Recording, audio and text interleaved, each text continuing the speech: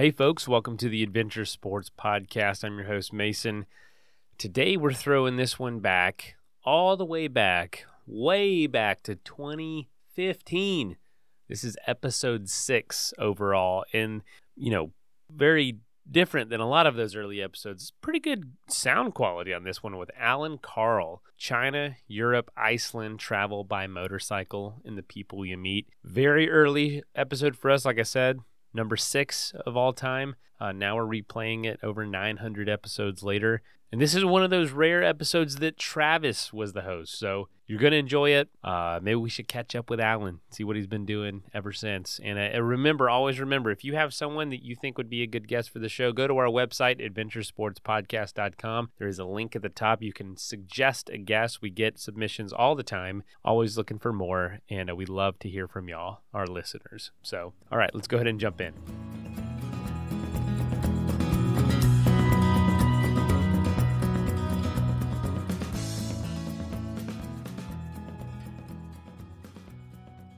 Hi, welcome back to another episode of the Adventure Sports Podcast. This is Travis. Well, our longtime listeners might remember my next guest. He was on episode 6 almost 2 years ago, back in March of 2015, and he's Allan Karl, world rider. If you guys recall, Allan was on the show talking about his motorcycle exploits around the world, where he rode 62,000 miles through more than 60 countries. It took him 3 years to do it. And he wrote an awesome book about it. The book is Forks, A Quest for Culture, Cuisine, and Connection. And if you guys remember, it was all about the recipes that he found all around the world. So, Allan, first of all, welcome back to the show. Hey, Travis. Great to be here. Thanks for having me on again. Yeah, it's going to be great to catch up with you. So, Forks, let's talk about that just a little bit. You've been on a book tour. I saw that you had outfitted a cool Mercedes Sprinter and drove across the country working on your book sales. So tell me a little bit about that. How's that been going?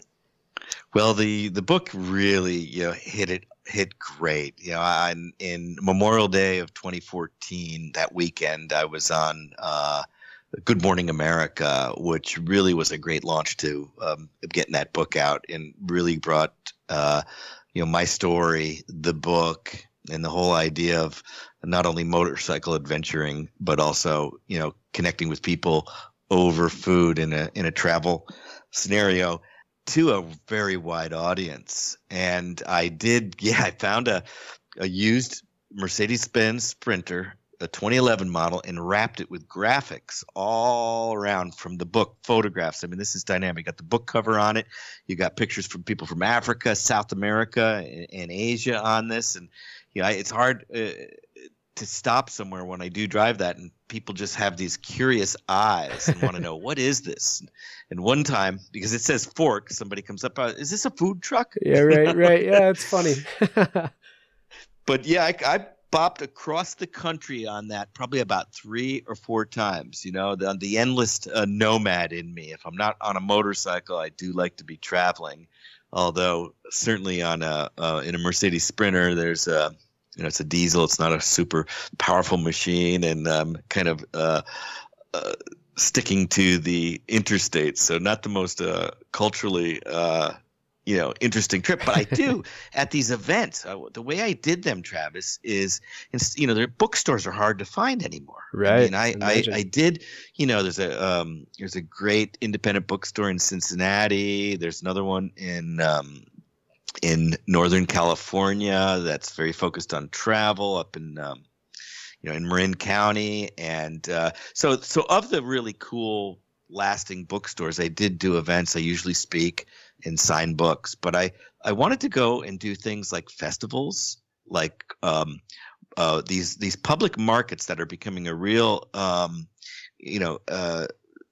development trend in many markets. I mean, in Washington D.C., I think they've got the Union Market. In Columbus, Ohio, it's North Market. There's one in Charlotte. I can't remember the name of that one, and in Detroit. So These are where small, independent, it's almost like a farmer's market full time with the cover on it. So you've got people selling produce, cheese. There's people serving food, and always little independent local people.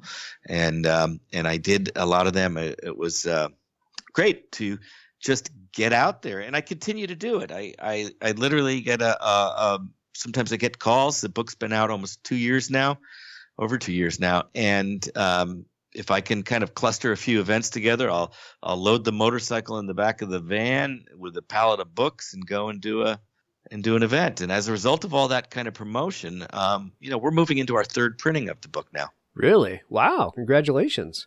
Thanks. Very cool. So let's talk a little bit about the book, and before we get into your latest travels since the last time we talked. So for those that haven't heard your episode from way back in March of 2015, give us a rundown of what the book is.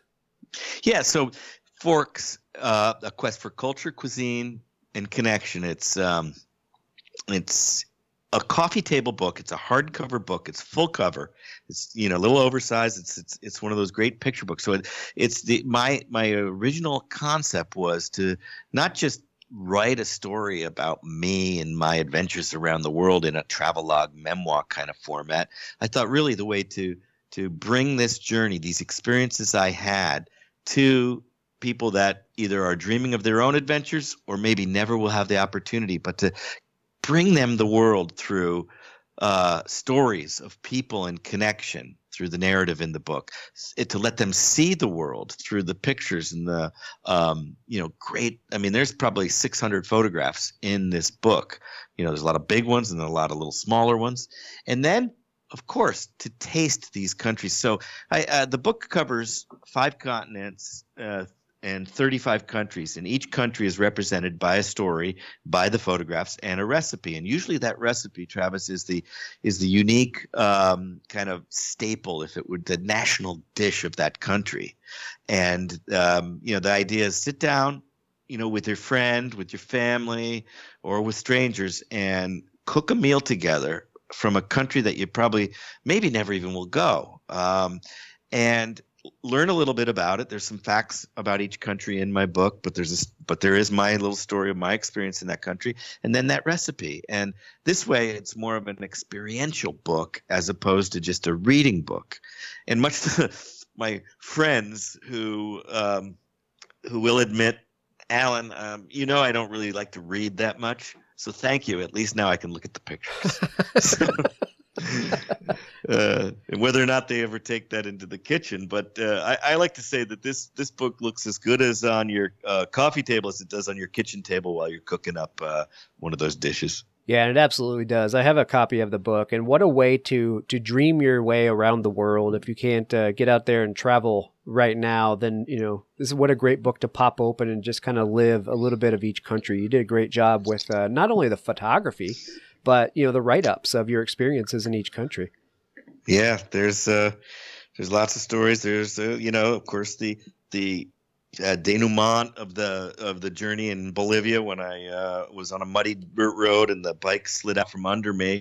I landed in the mud and my motorcycle, 400 pounds plus about 100 pounds of what I carried with me, comes crashing down on top of me and crushes my leg, putting a good half a year interruption to my journey to fly back, get medevac back to the U.S. and heal, and then get back on the road again. So there's that kind of those kinds of stories, and then there's stories of like a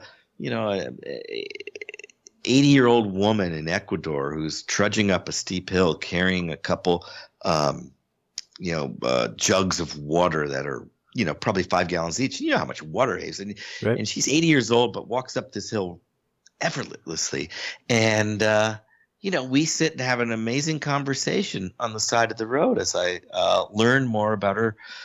The indigenous, people that she's part of, this community of indigenous people, and there's great photos, and she ends up modeling for me and next to my motorcycle in the book. So you got some really interesting photos, and it's one of those traveling solo like I do alone.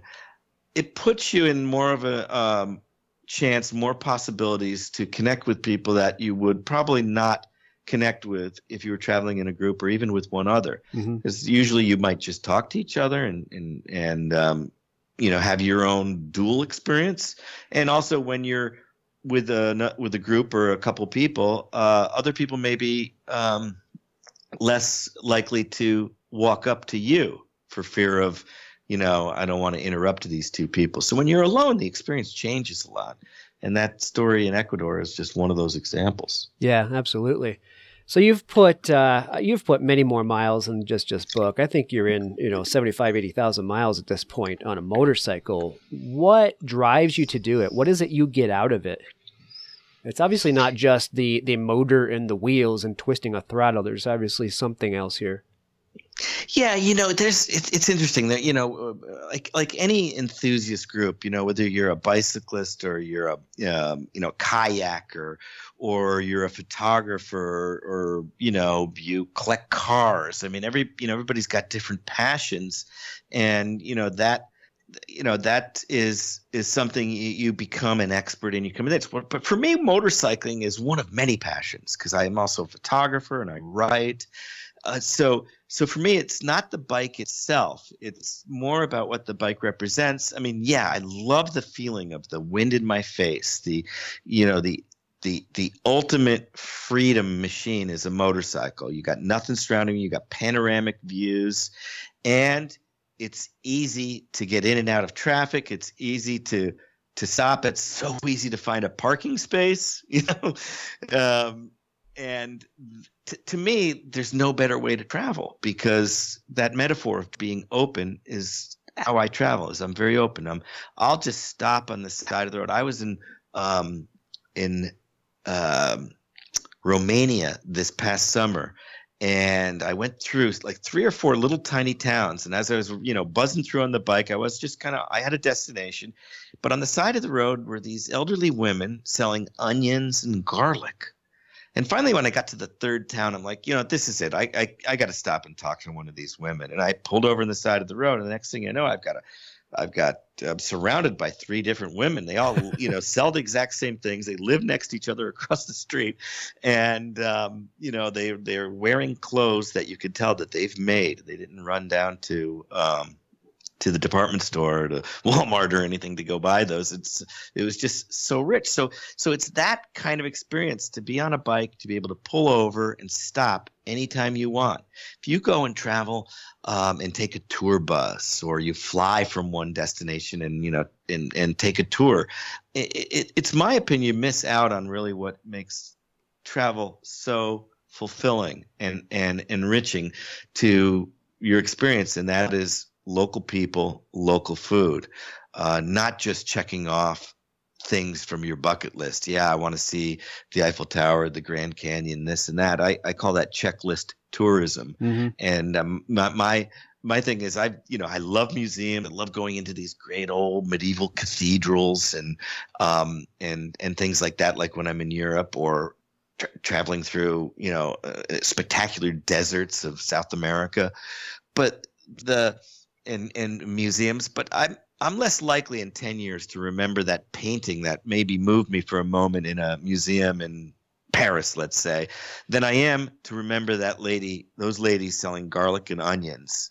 and the side of the road. That is going to be a memory. Or being invited into a gondola, grass hut, and eating on the floor with locals in Kenya. I'm going to remember that so much more than I am going to be the hippo I saw a couple days before. So to me, it's really that people and that connection, and there's no better way than the motorcycle. And it can be hard. I was in Norway and Finland and Scandinavia this past summer, and it rained and it rained and it rained, and there's nothing fun about riding a motorcycle in the rain, even when you have the right gear. The rain always finds its way in. You get wet, damp, and it's just not fun. And but you deal with it because those experiences of connecting with people and going into the wild yonder when the weather is good is so much overshadows that pain in the neck that that wet rainy ride is. Yeah, it's miserable while it lasts, but it makes for great memories and great stories. No doubt about that. Yes. Yeah. My rain suit that I have, it's like a big that's a big plastic bag really at the end of the day, or a nylon thing, and it's yellow, so it's like, a high vis yellow. And so when I have this thing on, and there's a picture of me that I had somebody take when I was at the Arctic Circle in Norway this past summer, and I just look at it. Whenever I see that, I say, God, I just look like a banana on a motorcycle. Yeah, but everybody sees a banana. That's not a bad thing. That's funny. So connecting with people is obviously a big, important thing to you. And it's something that many of us, if not most of us, are guilty of. I know I'm somebody that really does need to slow down and smell the roses per se, and talk to people. I'm guilty of that, just rolling through and seeing the sights and being in the adventure for myself and not so much for the connection with people. So it's something that I personally want to work on after listening to stories like yours. What would you say to people who probably need to break out of their shell a bit, after being on the road for so many miles and so many years? What would your advice to those people be? Well, there's probably three things, Travis, and you hit the first one right away. And it is important to slow down. So first, slow down and put on your curiosity. Or I say increase your curiosity quotient. There you go, to get a little alliteration in there. Because if you start to wonder a little bit and start asking questions about your environment, as opposed to, as I say, checking things off your list. Yeah, I want to go and do this, that, and the other thing. If you start looking around and being more observing, think of yourself as a writer, a photographer, and not just to get the ubiquitous selfie of you in a famous spot or something like that. But let's say you put on this increase your curiosity quotient and start to ask questions and wonder. And the things like me just seeing these onions and garlic, coming back to that story, just to kind of bring full circle, hanging from sticks in front of these people's houses. Everybody else was plowing through there. And for me, it's like, I'm curious, number one, how many do they sell a day? So I'm always asking, I'm wondering. I wonder, does everybody price it the same way? Because, they're all the same. And are they all growing the same thing? So with a bit of curiosity and certainly, some openness. Now, if you're inherently shy, it can be difficult just to go up to people. But I say to people that are shy is that, the icebreaker in any case where you can just, if you just ask somebody a question about them, maybe not so much asking for directions to this, like, what are you doing? You will find people will open up, and the next thing you know, you're going to be invited into somebody's house for coffee, or you're going to be invited in for dinner, or they're going to say, oh, you ride a motorcycle, do you know Jerry down at the 2 blocks down on the left? He is got a garage full of motorcycles. Go see him, and you'll see the world kind of open up. So slow down, ask questions, wonder, and approach people. And then the third thing is, try not to get too tied to an itinerary. Right. This is where I think everybody tries to do, and I'm guilty too, trust me. I did 16 countries in 4 months this summer, and there's some places I just didn't have time. But I didn't have an itinerary.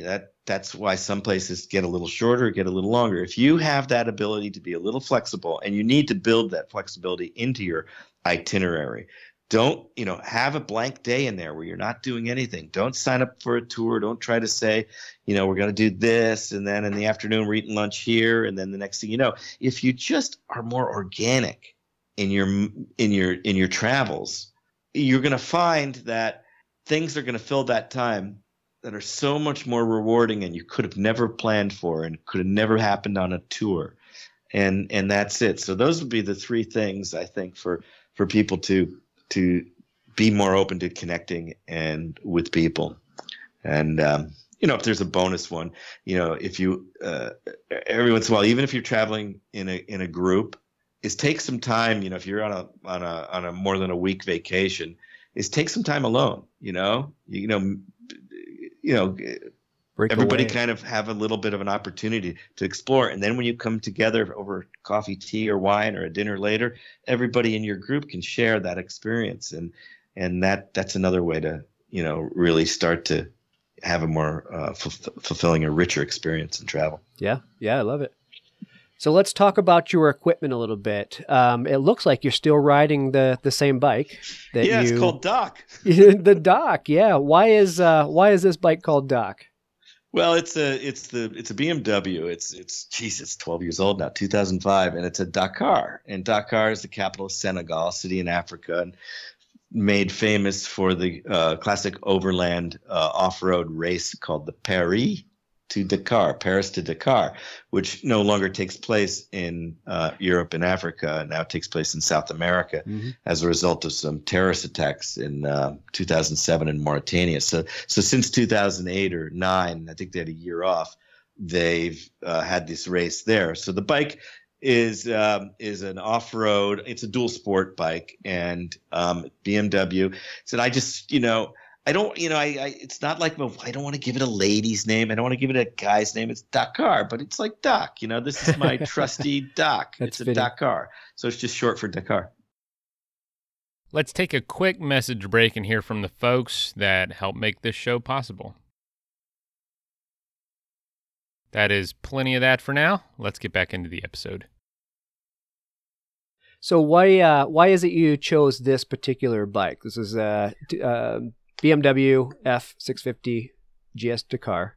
Why this one? Why this size? Yeah, so I, as we talked about, I do like to go a little bit slower. I don't need a really big bike. The roads outside these great roads of the U.S. that are paved and smooth and perfectly cambered and banked and that once you leave this wonderful continent, and if you're not in Europe, Europe's got some great roads too. You got roads that are either crumbling or it's just dirt, or you got to go in sand. And I want a lighter bike. I mean, BMW makes it great. It's the 1200 GS. An adventure bike is a bike you see a lot of people. They've gotten really popular, but to me, it's too big. The 650 is a single cylinder. In a motorcycle world, we call it a thumper. So it's a dual sport thumper, and it weighs about almost 200 pounds less than that 1200. And and I always, I'm loaded up pretty good, so I can't go crazy like I am racing the Dakar, because I'm still, I've got to carry my cameras and my computer and all spare parts and things. But it's just the right size for me, that I can load my gear. There's a lot of aftermarket products available that I can bolt on into this bike to give it a little bit more durability, so it will endure these crazy roads that I'm talking about. And the second thing, that the BMW still sells a 650. My bike, as it is, the Dakar, no longer exists. They now make a GS 800, which is a 2-cylinder, but essentially it's just about the same weight, about the same size, maybe a tad bigger than mine, the 650. But the key thing on that 800 GS and mine, compared to the traditional 650, the non Dakar model, and the 650 that BMW currently sells now, is that mine's got a 21-inch front tire, whereas these other motorcycles have a 19-inch front tire. And you might think, well, what does 2 inches make? How can it make that much of a difference? But it does, because as you're rolling over rough roads, you've got that much extra surface area, and on the ground. So you go over a pothole, it can make a pothole with a 19-inch or just a big divot in the road. It can smooth it out compared to the 19-inch. So that's the other thing I like. And it's also got a higher suspension, and I've modified it so it's and I'm 5'8", so I'm not a tall guy, but yet I still can't put both of my feet flat on the ground. I can almost barely tiptoe, and people go, "Oh my God!" And there's all kinds of products, and people try to lower these bikes But the problem when you lower them is you may get that, that little comfort level of being able to stand on the flats of your feet while you're straddling the bike. But, when you do have rough roads, that suspension is going to travel quite a bit. So that extra travel is important so you're not bottoming out.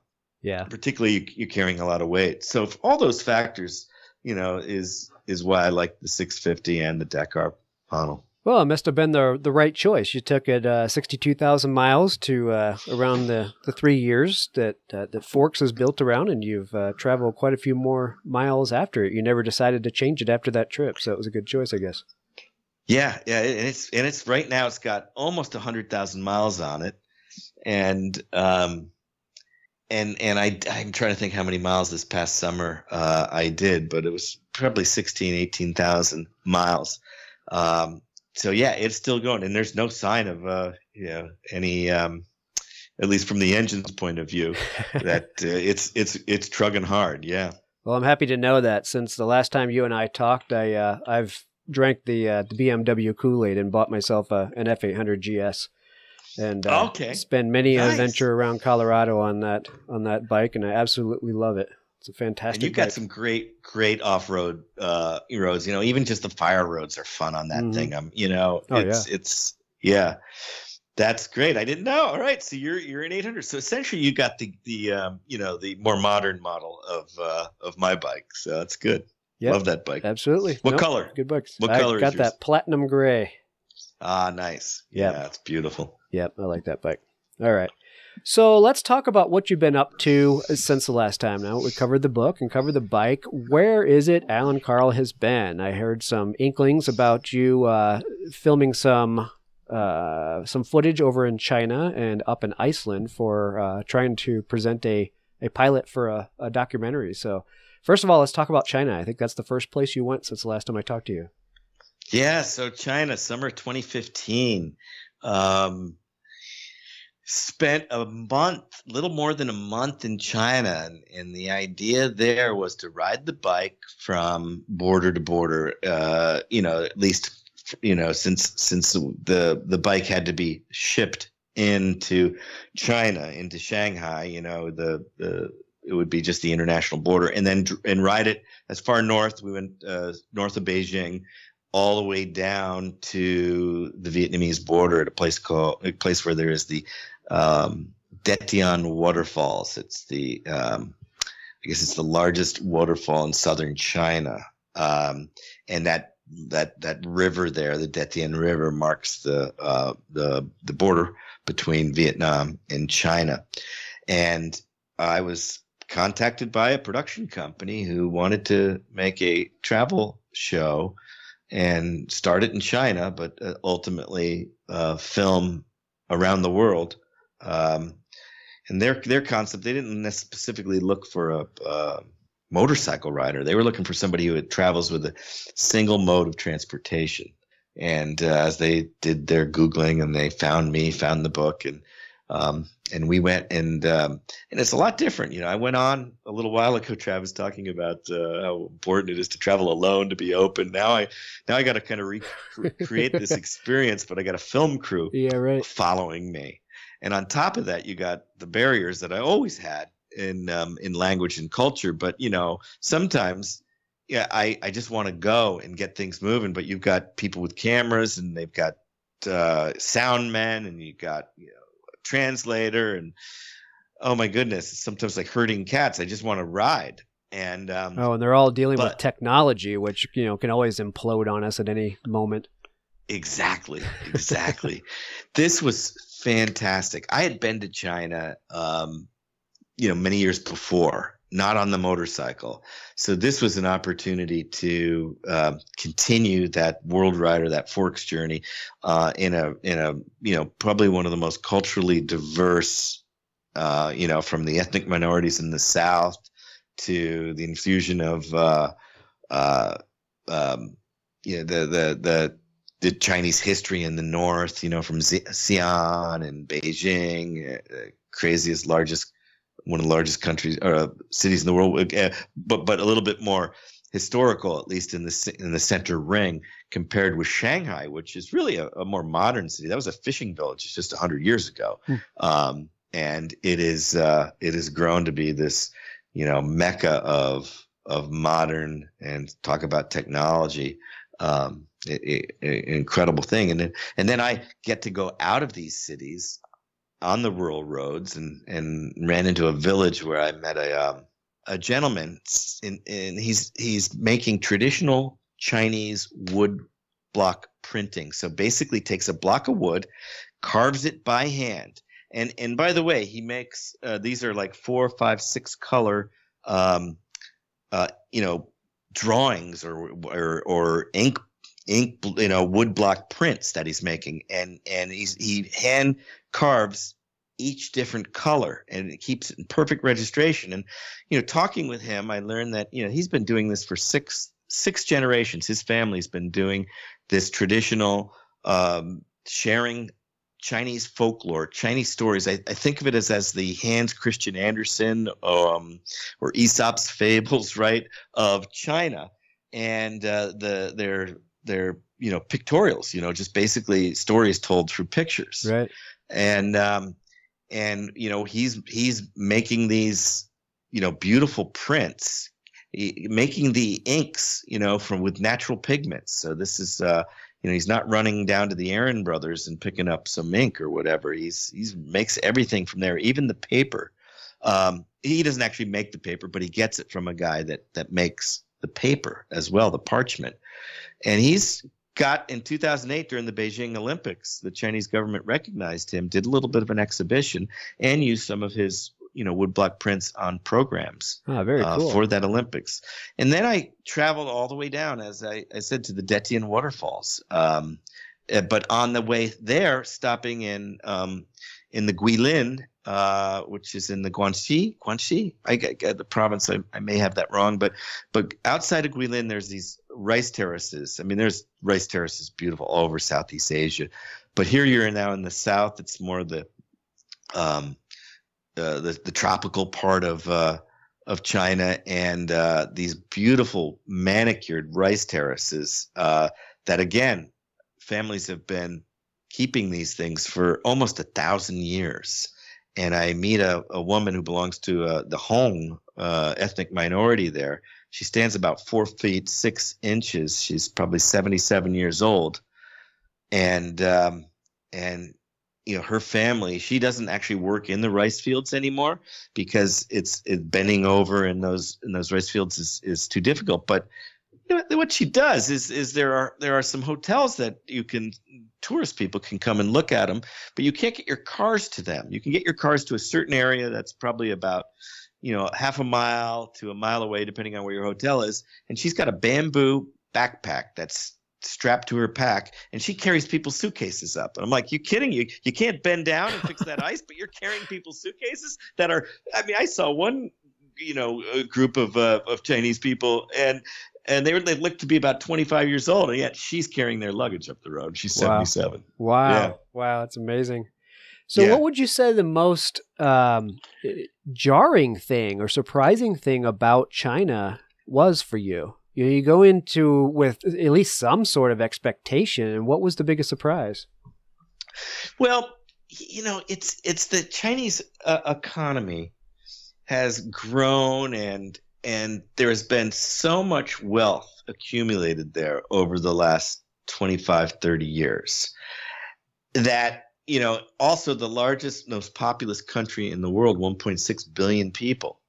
But, my expectation is I wanted to see the real China. I romanticize about seeing the wall, and seeing the terracotta soldiers and all those, again, the checklist things, you still have to see them. But what I was perhaps even since my last trip is to see the difference between the haves and the have-nots. And these Chinese businessmen are such partiers. They go into these karaoke places and they will buy extremely expensive scotch. And, when you're in there, they charge so much money. And to see the, almost haphazard throwing of money for this party and getting drunk. And then going out to a village and seeing these, people wearing shoes that are falling apart, and you're seeing the and it's not so much poverty, and I think the Chinese government is keenly aware of being a socialist government, of providing for the people, so that I never saw poverty so much like I would see in, say, Africa and parts of South America, but you still see this flagrant throwing of money around. I walked into a supermarket, and it's like, and I'm not in any special area. I mean, I'm in Shanghai, but I was surprised. I'm a wine drinker. I love wine, and I go in there, and on the shelf, I see a bottle of French wine. And I have to, RMB is their currency there, the yuan. And I have to do the calculation, but here's this very, very, first growth Bordeaux wine. It's just sitting on a supermarket shelf for about $7,000. Whoa. Yeah. 7,000 US. US dollars. Wow. And it may have been at the top shelf. Maybe there was a little bit of security on it, but there were other bottles that were $500-$600. And again, this is a supermarket, not in so much. I mean, it's obvious. I mean, I must be in a neighborhood where people have this kind of money. And I can't imagine that somebody, walking through is like, let's get some lemons. And my wife wanted me to pick up a bottle of wine. Some ramen noodles. And you want to get a bottle of Lafitte Rothschild? Wow. $7,000. Let's go. Wow. So that was kind of interesting to me. And then in Beijing, there is this, famous, these cities for terrible air quality. I got real lucky the first day I got into Beijing and could actually see the sun, and it wasn't so bad. But in the inner part of the city is made in concentric rings that span out from the center. And the very center, the inside the one ring, I guess you call it, is the older part of the city. It's where in fact, I think the center of that is the big palace, the Forbidden City there. Mm-hmm. And that is the number one, ring. That's everything radiates from that. So they've kind of preserved around that area the traditional hutongs. These are these courtyard homes that people lived in for 100 years or more, 200 years.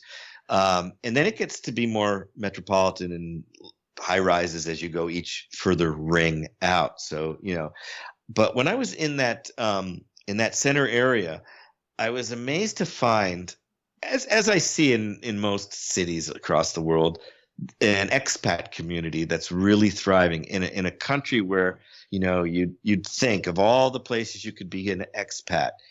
China is got to be the most difficult. The government is watching you all the time. It's difficult to run a business. There's just a lot of things that I have no mind of. But yet, meeting a guy from Duluth, Minnesota, who's selling grilled cheese sandwiches from a shop there, and a guy from Brooklyn had another shop selling meatballs. That's and great.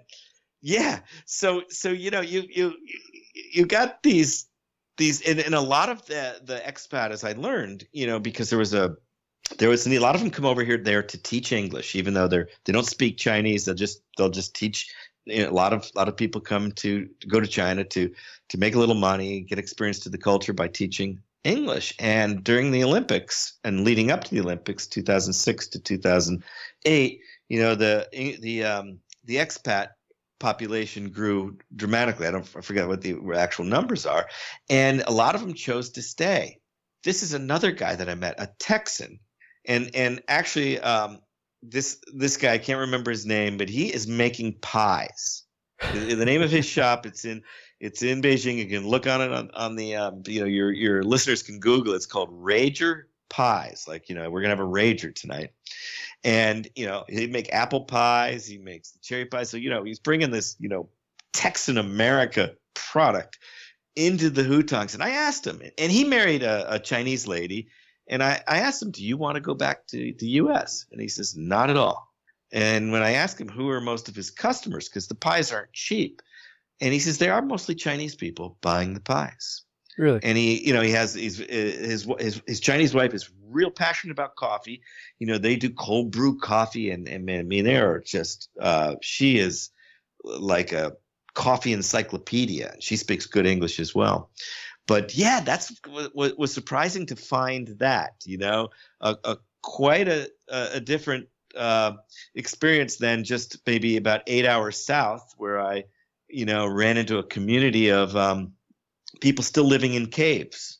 So at one point in the Jiangxi province, I get this all wrong. Somebody will correct me. We'll forgive you. But yeah, it's south of Tianjin, where the Apple iPhones are made. So south by a couple hours there. People still live in caves. So of course I've got to go see these caves. I ride my motorcycle up the hills, over around, and when I stop on the side of the road, try to get a layout of where these people are, suddenly kids about 6 to 10 years old, 5 or 6 of them, appear out, and I look up and they're above me on another, like a little cliff looking down, and they all are got like tablets or iPads, and they're taking pictures of it. And then From when their I finally caves?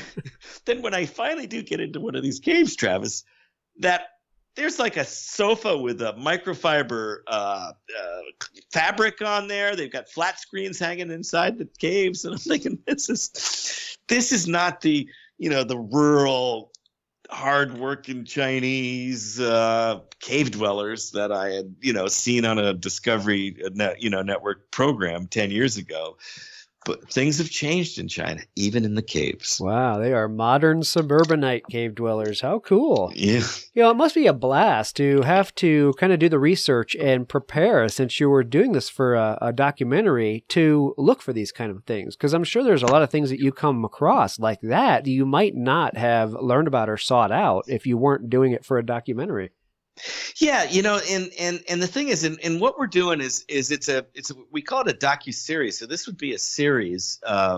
So each country would be a different show. So imagine, think Anthony Bourdain, Parts Unknown. Mm-hmm. So it's a documentary series where we do explore culture. We do explore a little bit of the cuisine. We'll leave Bourdain and Andrew Zimmern to do that, but we're trying to really bring out, things like those cave dwellers, like the woodblock printer, and it was difficult because this is a very small production. I kind of insisted, and they agreed. I didn't take too much twisting the arm. That in order to have the experience that I usually have when I travel and connect with people, you can't have a bunch of big cameras and producers and directors in your face. Right. It needs to be cool. So we had a crew of 4, and even that was kind of a lot, but the one thing we didn't have, and in retrospect, it would have been, we did as much research as we could, but we didn't have a,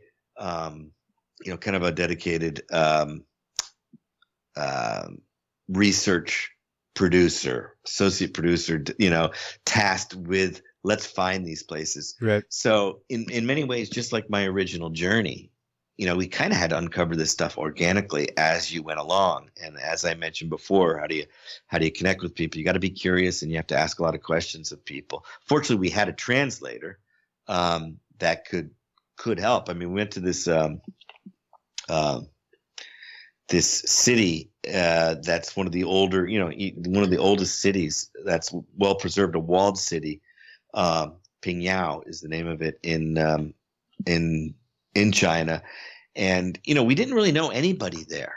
And riding into this walled city, finding a place to stay, meeting the locals that sit around the street corner and watch the people go by, I finally ended up, walking into a little grocery stand, and the husband and wife that owned it, the elderly people, had a son who had just quit his job at Foxconn, the people that make the iPhones. So it was like all of a sudden I said, this is an interesting story, because you hear a lot about human rights, Sure. and poor working conditions, and the slave driving kind of Chinese manufacturing and that.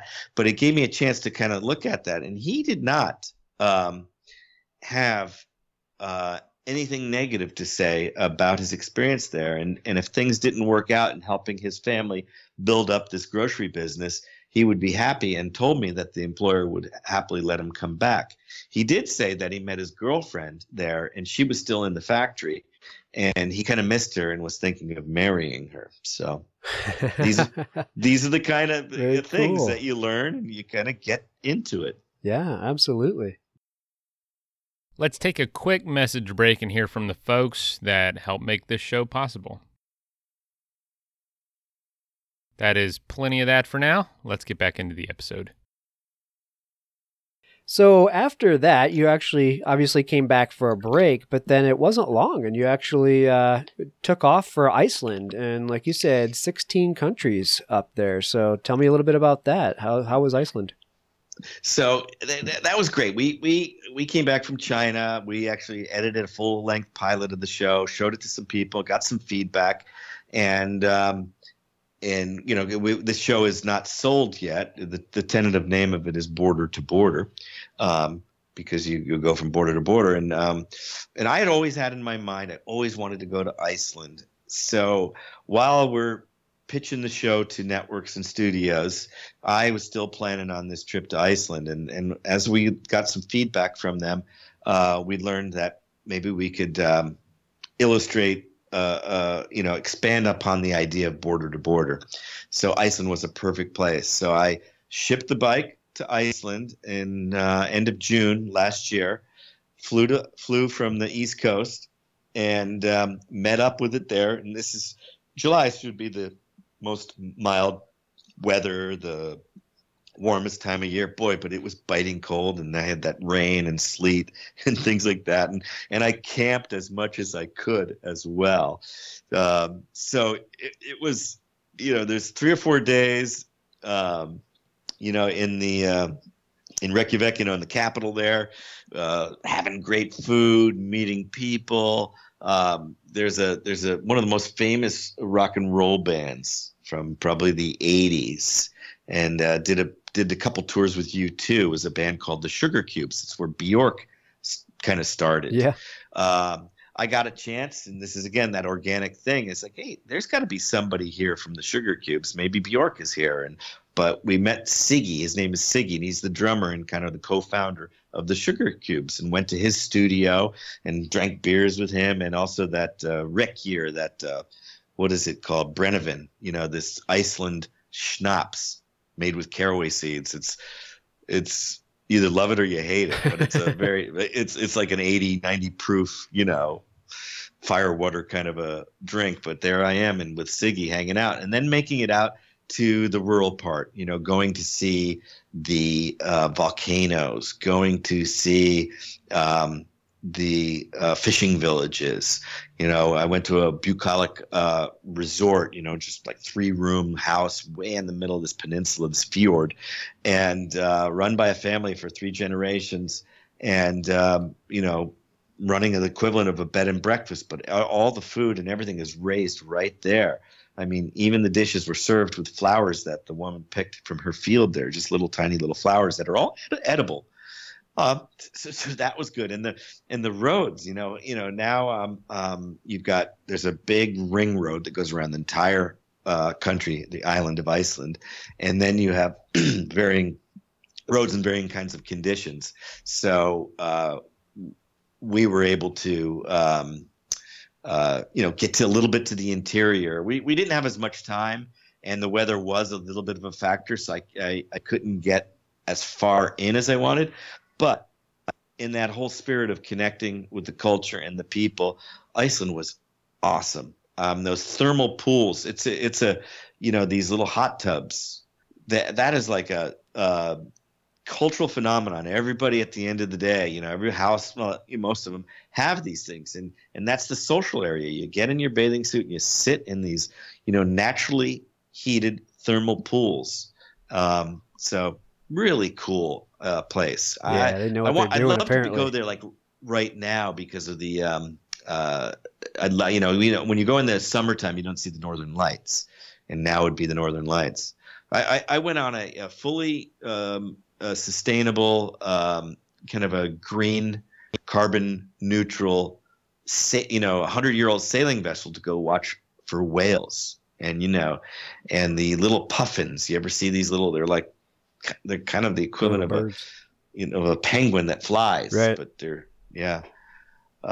I could talk on and on, That's cool. yeah, Iceland loved looks that. amazing. Yeah, Kurt and his family went out there just recently, and the pictures he brought back and the tales that he was telling just made me want to take a motorcycle up there and tour it and just check it out. And you got to do it. How cool. Yeah. Yeah. That is an experience. I mean, it's difficult to get out there, and it's such a small place. You can ride around that whole island, the country, in 2 days. Right. If you don't stop, but you want to stop. I was there 2.5 weeks, and then I took a ferry. There's one boat leaves once a week from the eastern part of Iceland, and put the bike on that and went to the Faroe Islands, which is a Danish protectorate in the North Atlantic there. And then from there, continued on, spent a few days at the Faroe Islands, went to a rock and roll festival there. They call it the Woodstock of the North Atlantic. That was real fun. And then over to Denmark. From Denmark, I'll just quickly, tell you the route.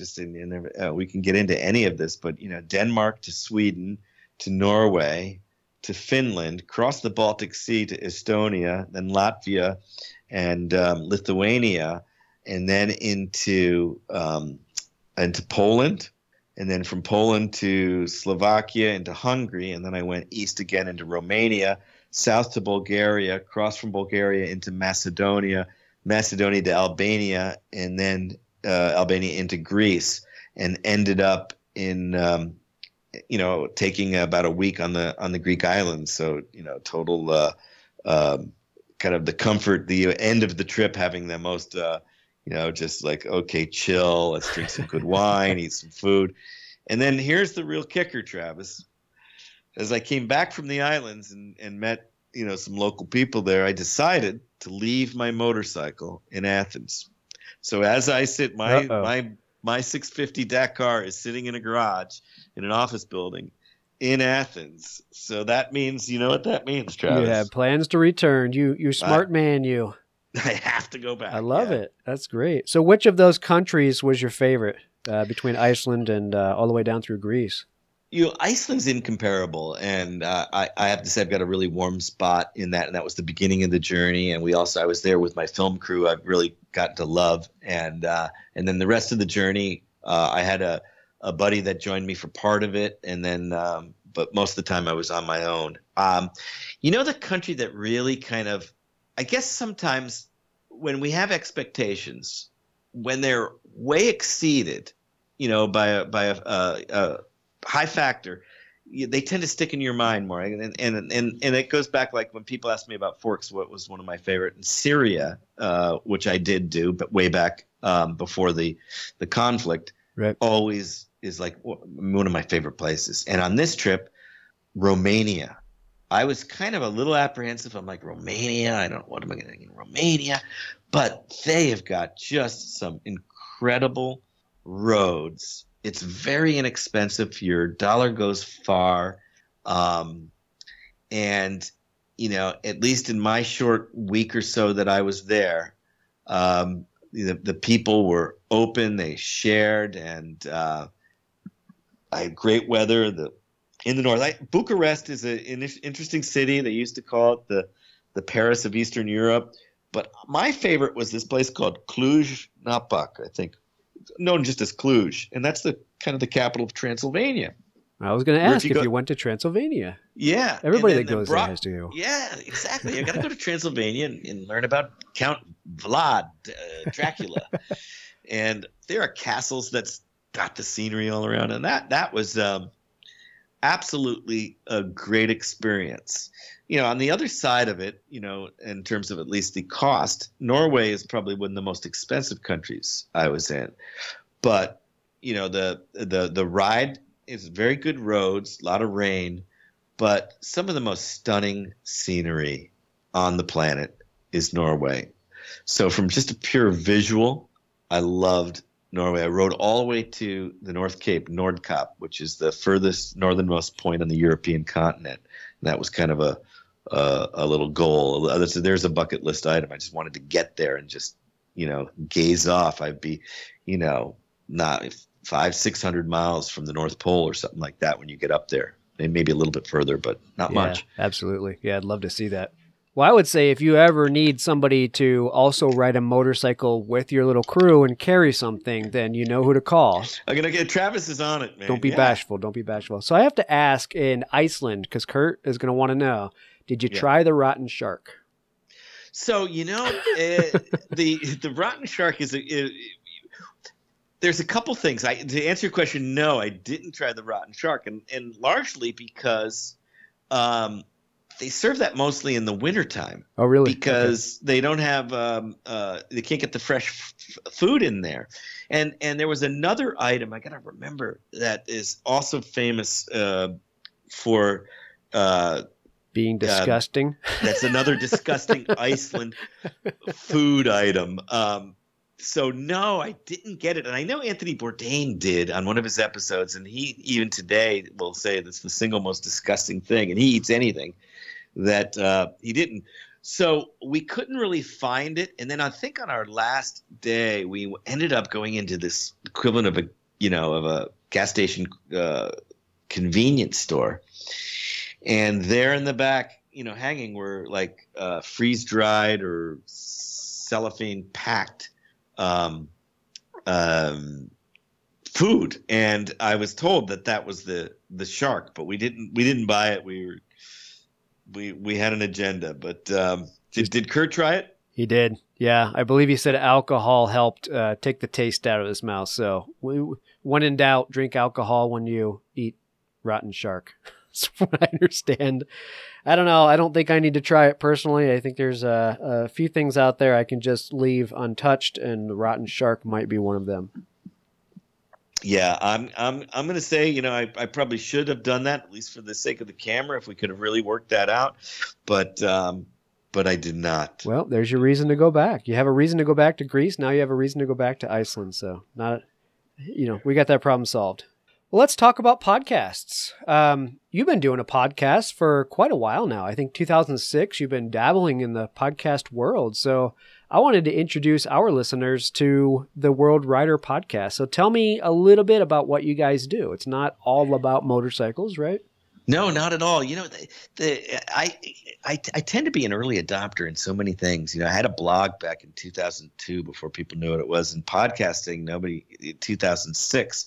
And originally, and there's still an archive of that on iTunes and on Stitcher and the usual places for the World Rider podcast. But it started off as the audio journal, if you will, of as I traveled around, I tried to be as consistent. When you travel alone, I meet people, I would interview them, and I'd produce a little podcast that was part me, describing where I was, and then meeting people on the road and having them share some stories.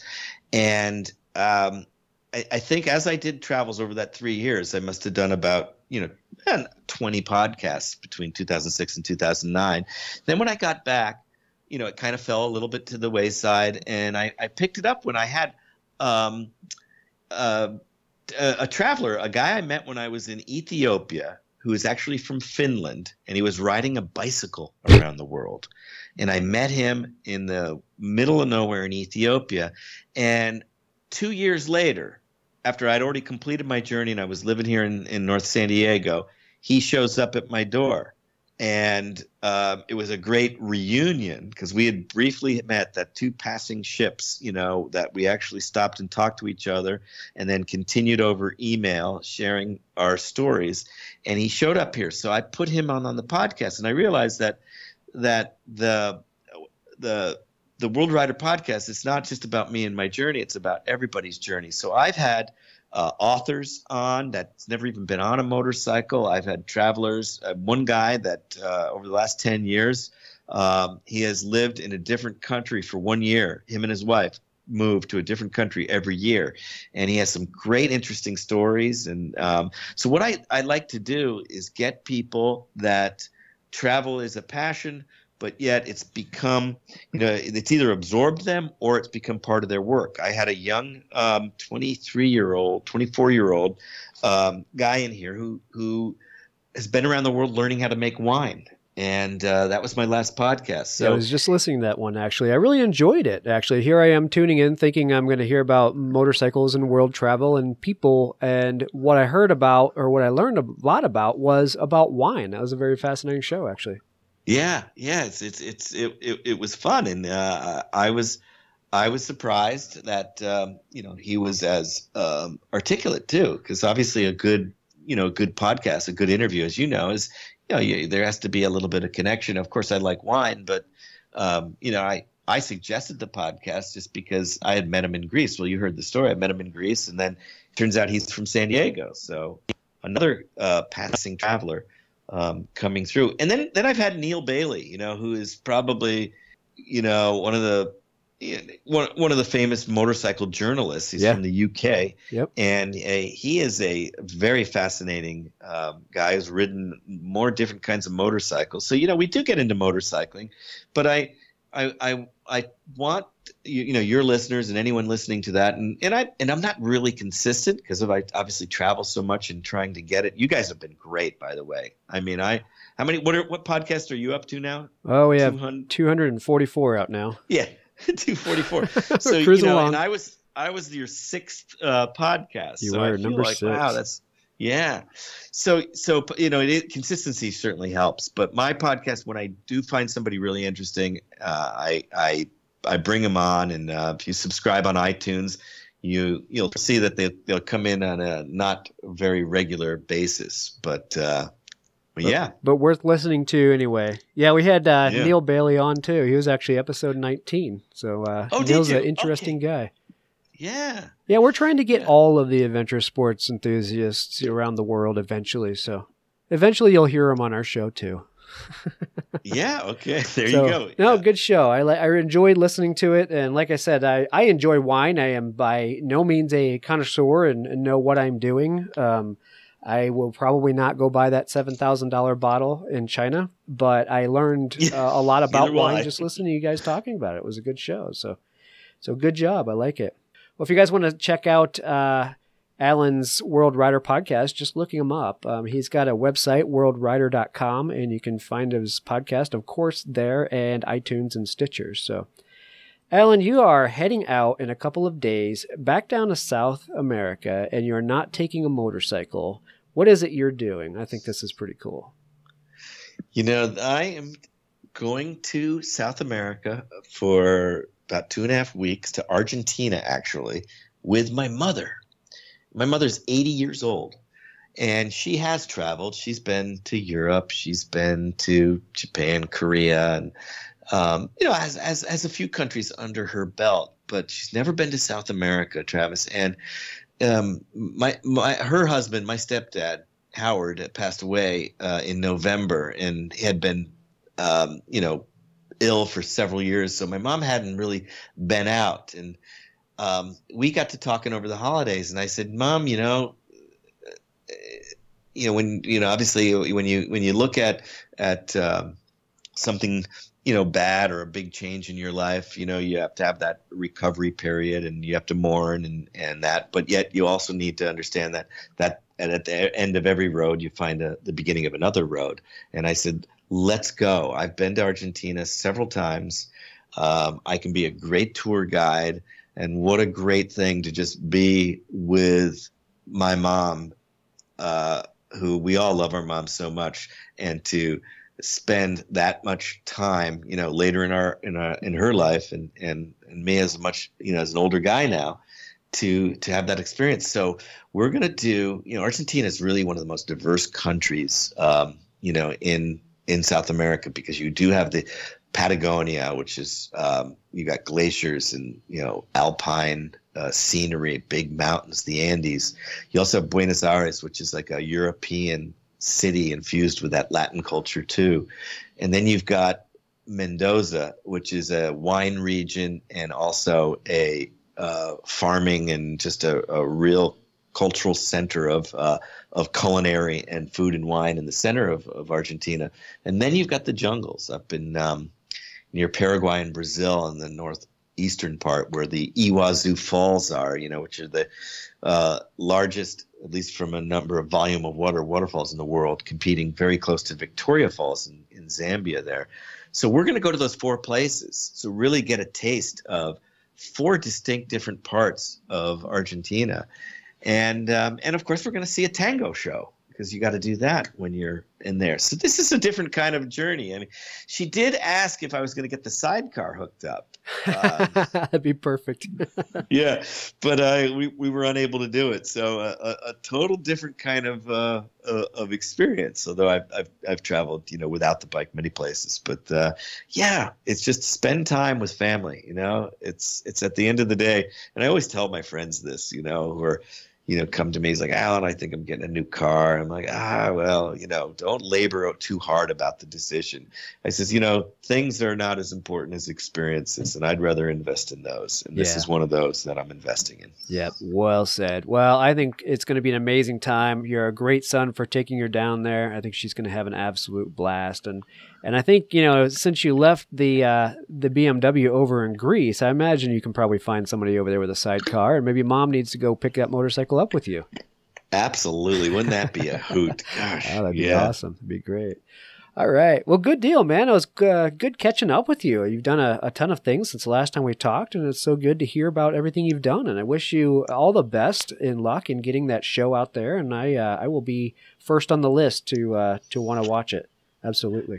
And I will keep you, Travis and Kurt, updated on stuff. When I come back from Argentina in mid to late March, we are meeting with some people up in LA, and hopefully we'll have some feedback and maybe be one more closer to getting that on the air. Yeah, I'm very absolutely. excited. I would love to bring, it's kind of like bring Forks, the book, to life, adding sound and motion. Yeah. Sure. Yeah, it'd be awesome. Well, definitely keep us apprised, and we'll put it out on our show when it's ready. So I'm sure our listeners would love to look in and see what it is you're up to out there in real film.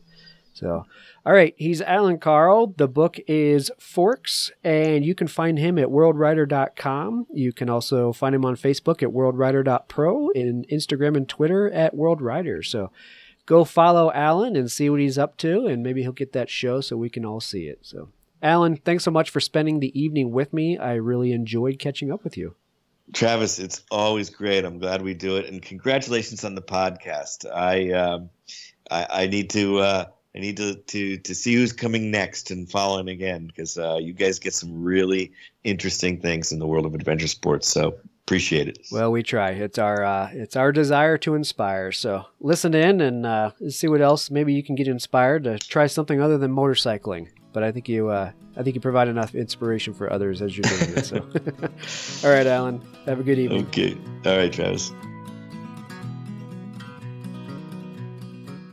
First of all, thank you so much for listening. It means the world to us that you choose to listen to the show. If you'd like to help us further, you can leave a review on iTunes, share us with your friends, your family. It goes a long way to growing the show. You can also support us financially through patreon.com/adventuresportspodcast. Link is in the show notes. And also, if you have an idea of who could be a good guest for the show, we're always looking for people to tell their story about the outdoors or adventure. So if you know someone, please reach out. Email us at info@adventuresportspodcast.com. And until then, get out there and have some fun.